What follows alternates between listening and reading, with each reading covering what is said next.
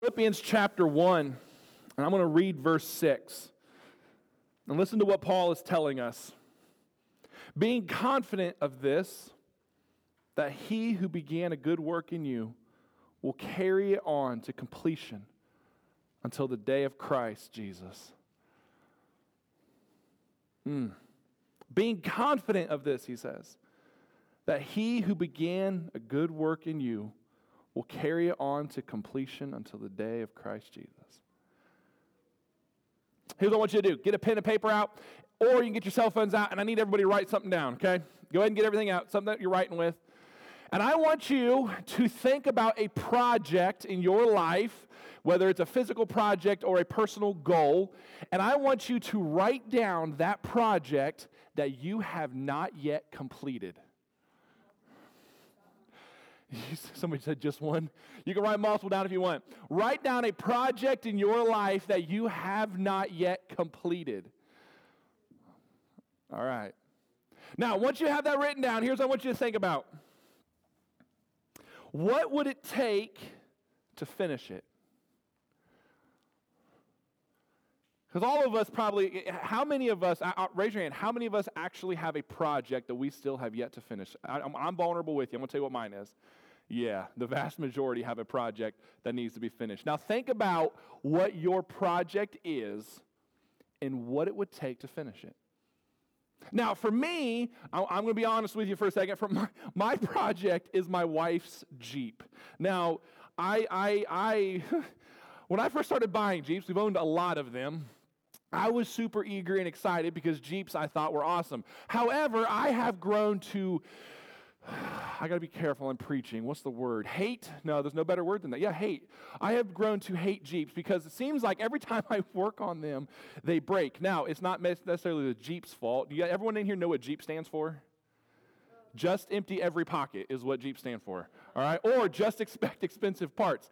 And so when we bought that Jeep, we were expecting to build this thing up into a monster mud bug. We wanted to turn this thing into an off-road beast. And in order for us to do that, if you've seen her driving it, you've noticed it looks like factory. That's because every time I touch it, it breaks. And she has told me, you're not allowed to touch it anymore. Yeah. So anyway, what it would take to do that is we need time. We need money, because vehicles are expensive, especially in our current market. All the parts, just expensive parts. And I need, this isn't me. I need knowledge on how to do it. However, what I have learned is I'm not going to gain that knowledge, nor am I ever going to touch it again. So I need more time and more money in order to get that Jeep to be the big tires, the lift kit, and the bigger engine, all that fun stuff. In other words, what I have figured out is it'll probably never be that way. I'm not going to look that direction unless she does it. If that's my project, I'll probably never finish it. Now, if you're honest, if you look at your project, you may be thinking the same thing, right? I probably will never get around to finishing this project. Now, I'm not going to ask anyone to raise your hand and say, yeah, Pastor, that's me, I'll confess it, because we have tendencies to kind of lie to ourselves sometimes. I'm going to get around to it, right? However, all of us in our lives, we have projects that may or may not get finished. And interestingly, did you know that God, our Creator, the Creator of the universe, has a project that's not finished yet? Did you guys know that? He does. You know what that project is? It's you and I. God's not done with us yet, ladies and gentlemen. And for those of us who call ourselves Christians, that should be refreshing, right? That should be exciting news, because raise your hand. I'm going to ask you to I'm going to call you guys out again for just a minute. Raise your hand if you in here are perfect. No one brave enough to say, yeah, I'm perfect. Especially you men that are sitting next to your wives. I definitely wasn't expecting you to raise your hand, because you're going to get that swift elbow in the ribs, right? None of us are perfect, are we? We all have flaws. We all have things that need work. Every one of us do. And especially when we're looking into our spiritual lives, we see the areas that we struggle, right? And we see I need to change this. I've been dealing with this habit, this sin, this addiction for years, and I need to change it. But here's the hope. I always tell you the bad news first, right? I'm not going to give you bad news first today.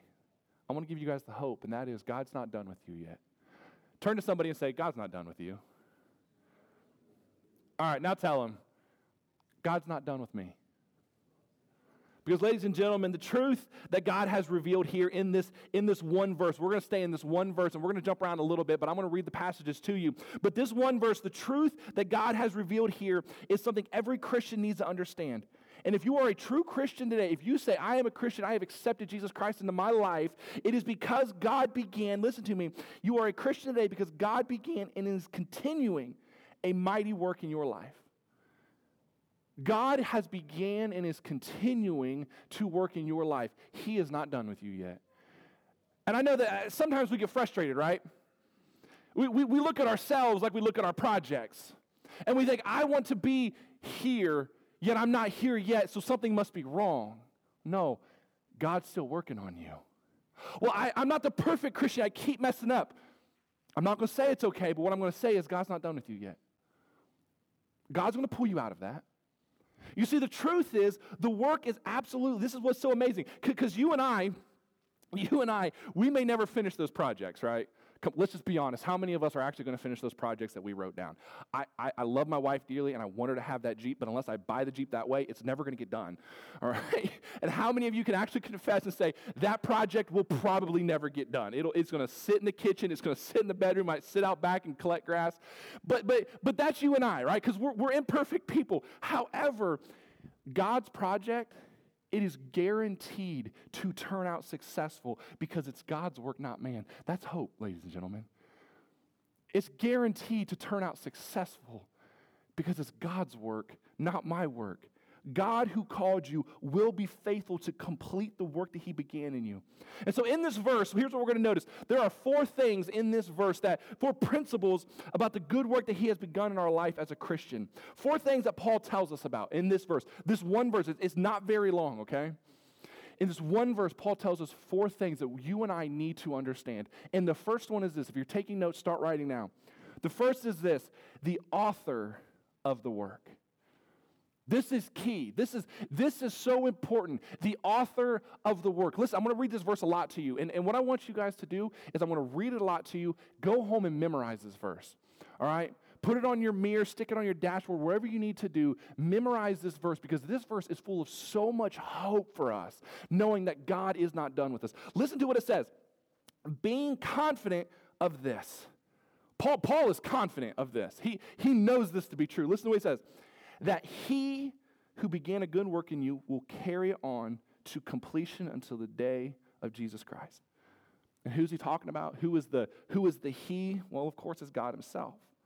It's interesting because Paul does not refer to the work that he has done in Philippi.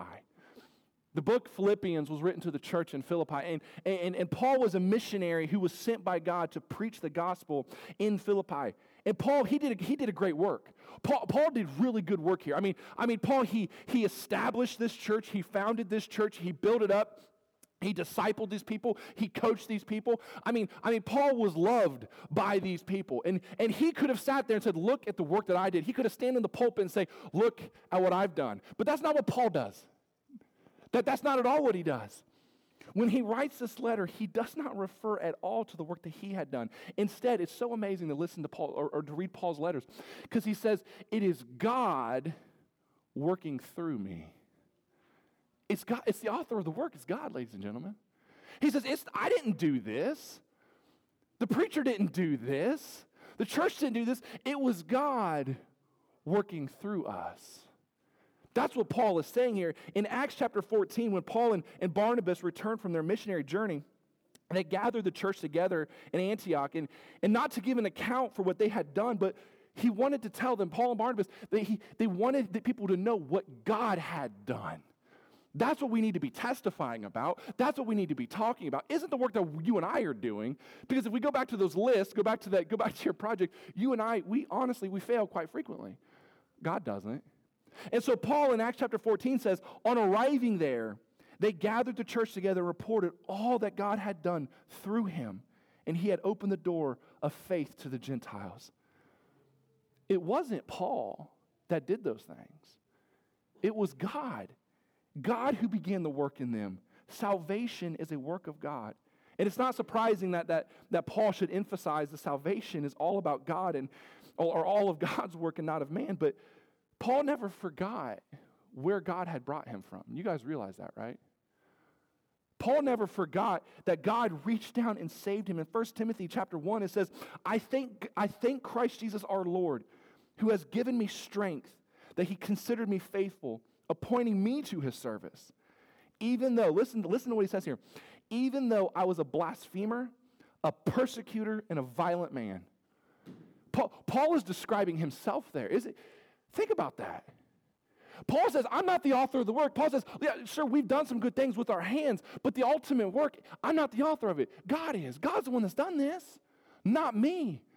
He says, I am a blasphemer, a persecutor, and a violent man. He says, I was shown mercy because I acted in ignorance and unbelief. The grace of our Lord was poured out abundantly on me, along with faith and love that are in Christ Jesus. He says, I am a blasphemer. I was a persecutor. I was a violent man. And why was he a blasphemer? Well, he adamantly spoke against Jesus and denied him as Messiah. If you go back before he was Paul and he was Saul and he was living against the church, living against God, I mean, he did everything he could to denounce the name of Jesus Christ. He wanted to destroy it. So he was a blasphemer. He was a persecutor, a ravenous enemy against the faith. He arrested and imprisoned men and women. Some people actually argue whether or not he actually killed anybody, but he did give his stamp of approval to it. He said it's okay to kill them. So he imprisoned them and had them killed. He tried to get them to renounce their faith. And then it says that he was a violent man. And interesting, the word that he uses here is, I think it's hubris is how you say it. It means a man of insolent and brutal violence. Think about that. This guy named Paul, I mean, I took an entire master's level class on just Paul. I mean, this man, we study his teachings, we study his life, and we idolize Paul. But the reality is, he was a man of insolent and brutal violence. Think about what he was capable of. That's who we're idolizing. And Paul recognized, he says, I'm not perfect. It says that he delighted in inflicting pain on other people. But then, listen to this. The author of the work steps in. The author steps in. Our God steps in. Paul says, I'm not perfect. I understand that, but my God is perfect. And he says, God steps in on his way to Damascus, and the Lord suddenly appeared to him.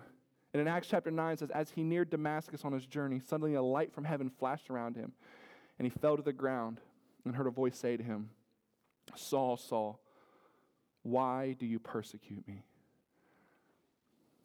It wasn't Paul's plan to become a Christian. It wasn't Paul's plan to become one of the founding fathers of the modern church, to become somebody that we idolize. I mean, Paul's probably one of my favorite characters of the Bible. I absolutely love his story. I mean, he persevered so much. Yeah, he wasn't perfect and he owned it. We idolize Paul, but Paul idolized Jesus. Paul said, it's not me. I'm not the author of this work. God is. God is the author of the work. He says in 1 Timothy, here is a trustworthy saying that deserves full acceptance. Christ Jesus came into the world to save sinners, of whom I am the worst, he says. But for that very reason I was shown mercy, so that in me, the worst of sinners, Christ Jesus might display his unlimited patience as an example for those who would believe in him and receive eternal life. Paul says, how about you do this? Stop idolizing people and idolize our God. Because we're not the authors of the work. Our Lord and Savior is the author of the work. That's who we need to be looking to. But he says the author of the work, having working in me, there's something going on in my life. And so the second point is this, is the nature of the work. So the author of the work is God, our Father, the creator of the universe. But then the nature of the work is this. The key word in understanding the second principle is the word in. He who began, look at the verse. He who began a good work in you. When Paul is talking, what Paul is talking about here is what the Bible elsewhere calls being born from above, or as we so commonly say, being born again. It's a work in you. A Christian is not someone who simply changed his ways or changed her ways and decided to reform their life and be a little bit better, more religious, right? That's not what a Christian is. It's not like a New Year's resolution. This year, I want to be a Christian. No, it's not just something I decided to do. A Christian is someone in whom God has done a work, and that is so radical it can be described as being born again. It's our second birth. It's when God completely changes who we are. Sometimes the Bible refers to this change as being raised from the dead or being transformed into a new creation. Ephesians chapter 2 says, God who is rich in mercy, listen to this, made us alive with Christ, even when we were dead in transgressions. Even though we were dead, he made us alive in Christ. He brought us back to life. We were dead in our sins. And Ephesians says he brought us back to life. There was a work in us that brought life into us. We were just dead people walking. And he says, I did a work in you, and I brought you back to life. And 2 Corinthians says, therefore, if anyone is in Christ, he is a new creation. The old is gone, and the new has come. Becoming a Christian is the deepest and most wonderful change a person can ever know, because it's a change of the heart. It is not this superficial or temporary change. It is a powerful work of God in the very center of our being. You see, the author of the work is God, but the nature of the work is you and I, our hearts being changed. Not by our work, because listen, we are imperfect people. We can't change our hearts, but God can. God can. And he says the nature of the work is I'm going to change you from the inside out. John Wesley called it the life of God in the soul of man. And the prophet Ezekiel describes it beautifully in Ezekiel chapter 36. He says, I will cleanse you from all your impurities, from all your idols. I will give you a new heart and put a new spirit in you. I will remove from you your heart of stone and give you a heart of flesh. And I will put my spirit in you and move you to follow my decrees and to be careful to keep my laws. So what does God do? God does a heart transplant, a spiritual heart transplant. He removes our hard old heart and gives us a new one. That's the nature of the work. The author of the work is God, and he says, I'm going to give you a new heart. I'm going to bring you back to life. And what God begins in us, he's going to continue in us. He began a good work in you, and it will carry on unto completion. We started out as nothing. You and I were born into sin. We started out as nothing, but the author of the work says, I have a mission for you. I have a goal for you, and this is where I want to take you, but you have to allow me to work in you in order for that to happen. One of the greatest illustrations of this that I read many years ago, it says a bar of steel, back then when this was written, it says a bar of steel is worth $5. That's it. A bar of steel is worth $5. However, if that steel was made into ordinary horseshoes, it is then worth $10.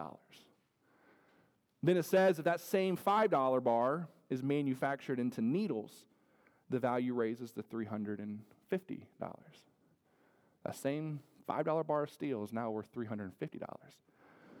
But it says this, if it is made into delicate springs for expensive watches, listen to this, it is then worth $250,000. That $5 bar of steel, as long as it's brought through the process, can end up being worth $250,000. It then continues and says, the same bar of steel is made more valuable by being passed through one blast furnace after another, and again, hammered and manipulated, beaten and pounded and finished and polished until it is ready for the delicate tasks. Ladies and gentlemen, we may not be able to understand it now, but in the future we will see how these things in our life are part of the process that God is continually doing, good work that he began in our lives. He is trying to make us more valuable in him. He's trying to transform us. He has an ultimate purpose in the work that he is doing. And what is the purpose of the work?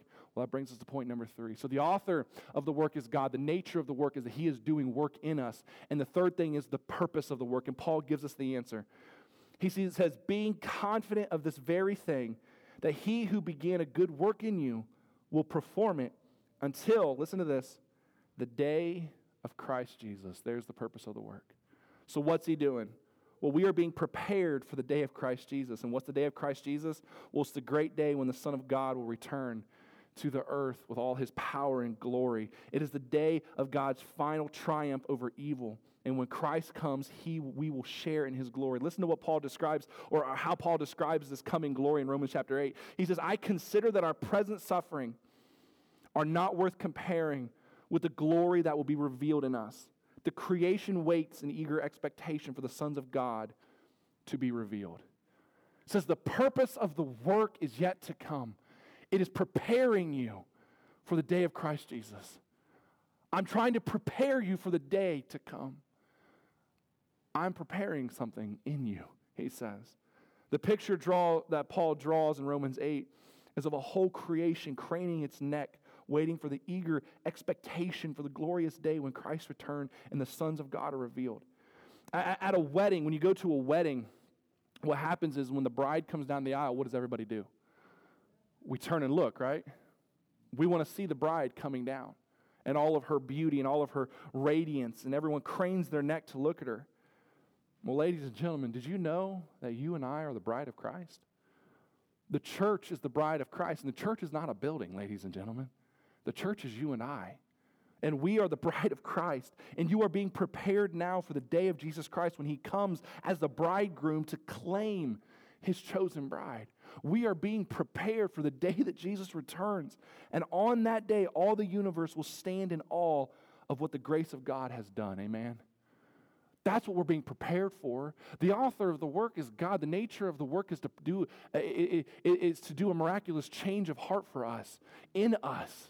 And the purpose of the work is to prepare us for the day that he returns. In the book of Ephesians chapter 5, Paul says that right now he is making the church holy, cleansing her by the washing of the word in order to present her to himself as a radiant church. Listen to this, without stain or wrinkle or any blemish. But listen to this, holy and blameless. And are we allowing him to work in us to make us holy and blameless? Or are we resisting it?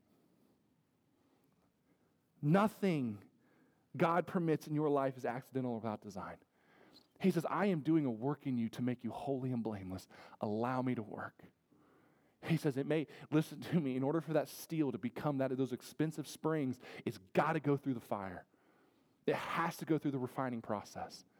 It may not be comfortable for you and I, but the work that he's doing, he is shaping you and preparing you for the glorious future that he has in mind, from the whole universe will stand in awe at the workmanship of God. That's what God is doing. By the grace of God, we are designed to shine like the sun in the glory of the day that our Christ Jesus comes. Amen, church? The author of the work is God. The nature of the work is in us. It's a spiritual heart transplant. The purpose of the work is preparing us for that day. He is doing everything he can to prepare the church to make us holy and blameless. And finally is the certainty of the work. There's no doubt about it, says Paul. Listen to this. Paul says, I am confident of this. He says, I'm certain about it. He says, I am confident that he who began a good work in you will carry it on to the completion until the day of Christ Jesus. He says, I'm confident of this. It's going to happen. His confidence is based on the character of God himself. He never starts a work and leaves it unfinished. He doesn't start working on something and leave it in the backyard for let it to rot. That's not what God does. That would be a complete contradiction of his character. God is not like you and I. He doesn't leave projects unfinished. He is going to finish them. And thank God that my hope is in Christ Jesus, not my own power. Amen.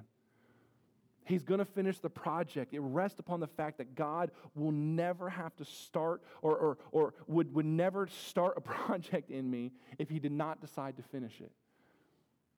God says, or Paul tells us, you can have confidence that God is going to complete the work. Paul says the same thing in Romans chapter 5. If when we were enemies, we were reconciled to God by the death of his son, much more being reconciled, we shall be saved by life. And what Paul means by that, he says, if Christ died for you when you were still his enemy and a rebel and hated him, how much more then will God keep and sustain you and finish the work that he began? If he died for you while you still hated him and you were still living against him, then when you are living for him, how much more is he going to sustain you? How much more is he going to take care of you? The character of God guarantees the completion of the work. During the 1700s, a revival spread through New England. It was called the Great Awakening. And critics insisted that it had nothing to do, it was nothing more than a man-made religious phenomenon based on emotions and mass hysteria. They said God's not actually moving, it's just a bunch of people getting together and causing chaos. But to defend this revival as genuine work of God, theologian Jonathan Edwards wrote a book in 1746 titled Religious Affections.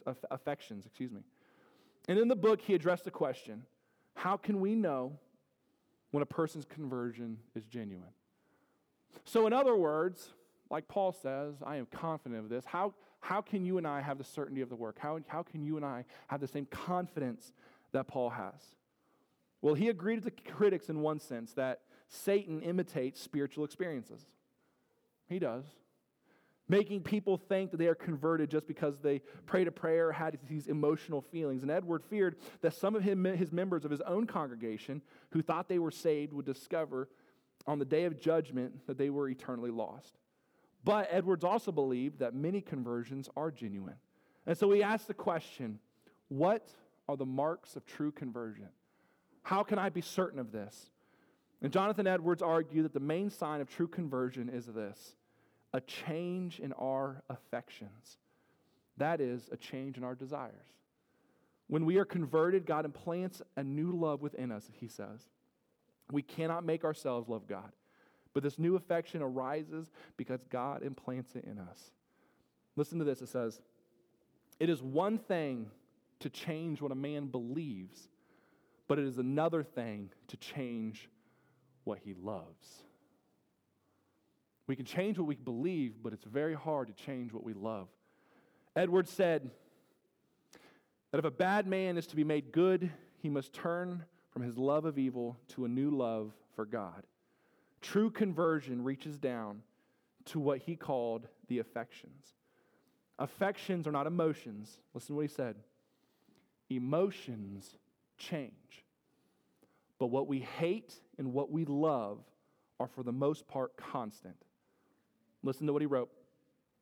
All true believers have a God-implanted love for Christ. So if you want a certainty of the work, ask yourself, where does my love lie?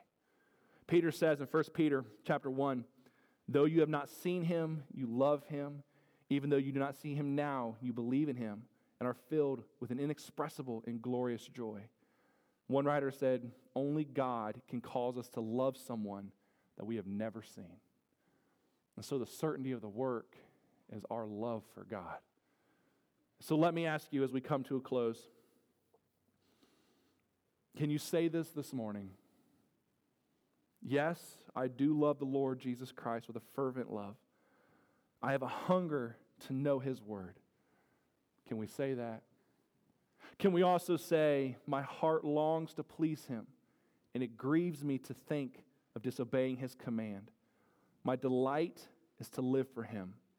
Whatever he brings into my life, I know he is using it to conform me to the image of Christ. Can we say that this morning?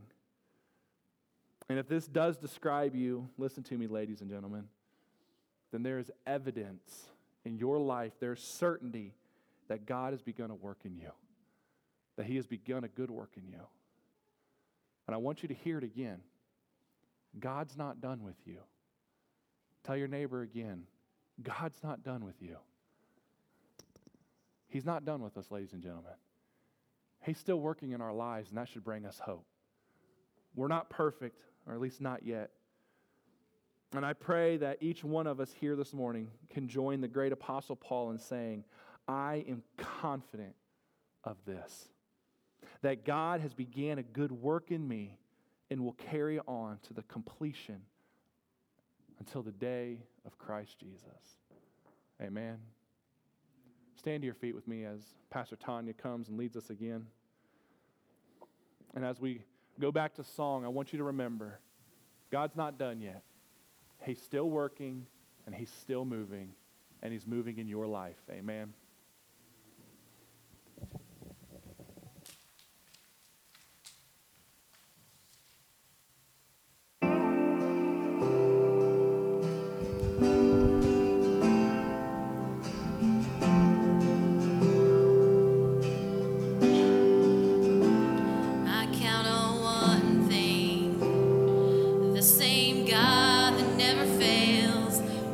not fail me now. You won't fail me now in the waiting. The same God who's never late is working all things out. Is working all things out. Yes, I will lift you high in the lowest valley. Yes, I will bless your name. Oh, yes, I will sing for joy when my heart is heavy all my days. Oh, yes, I will.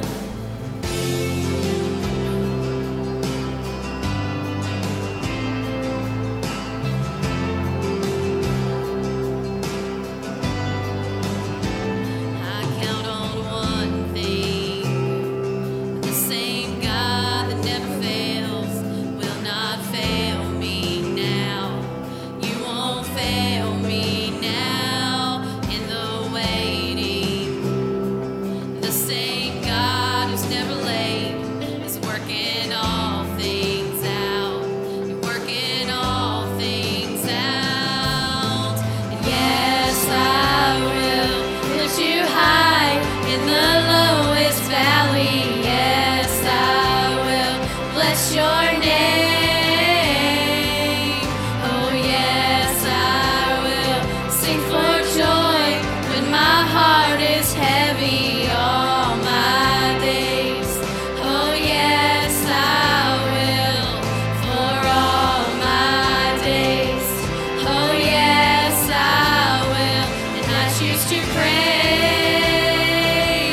to glorify, glorify the name of all names that nothing can stand against. And I choose to praise,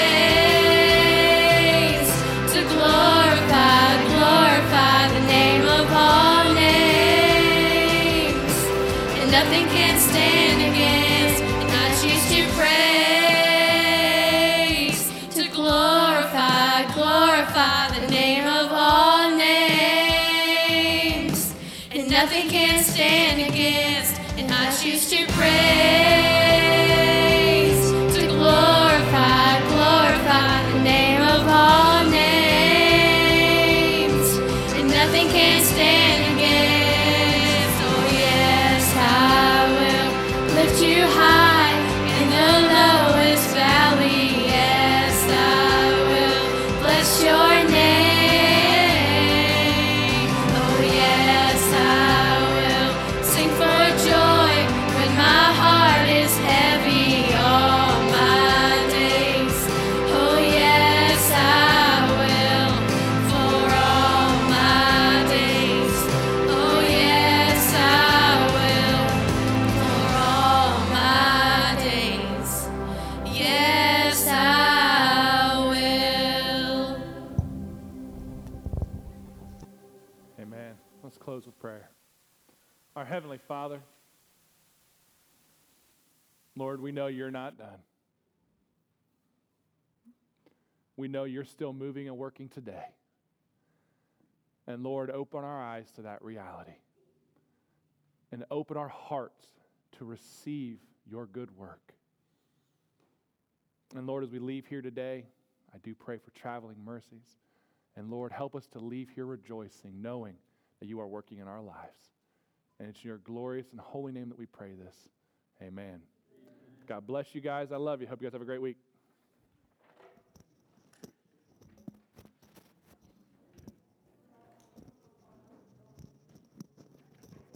What's up, dude?